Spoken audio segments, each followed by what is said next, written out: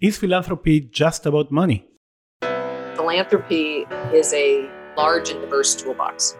Convening power, partnerships, thought leadership, research and evaluation.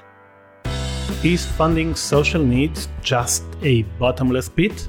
Poverty is something we can actually solve. How is polarization affecting the Jewish community? Every rabbi who speaks about politics from the pulpit, they basically have a Democratic or a Republican synagogue. And I think that that's a bad way to have a synagogue.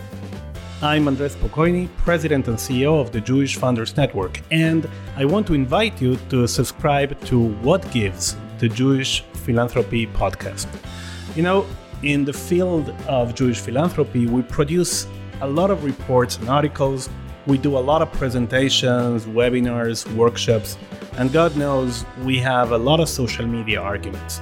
But in the past few years, I've been feeling like we need a lot more real and deep conversation because we have a lot to talk about, from the changing nature of Jewish identity to the Jewish community's leadership pipeline to polarization over Israel to anti-Semitism and so much more. And if we're going to navigate these complex issues, we also had to get to know each other better. Jewish founders, Jewish nonprofit professionals, rabbis, scholars of philanthropy, funders outside the Jewish community, everyone who's interested in philanthropic issues, and everyone who's interested in Jewish issues. We are all facing a lot of challenges and changes.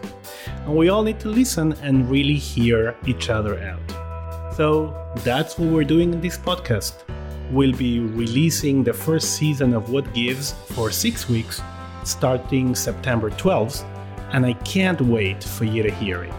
Be sure to find What Gives, the Jewish Philanthropy podcast, in your podcast app and press subscribe. Again, search for What Gives, subscribe, and tell your friends.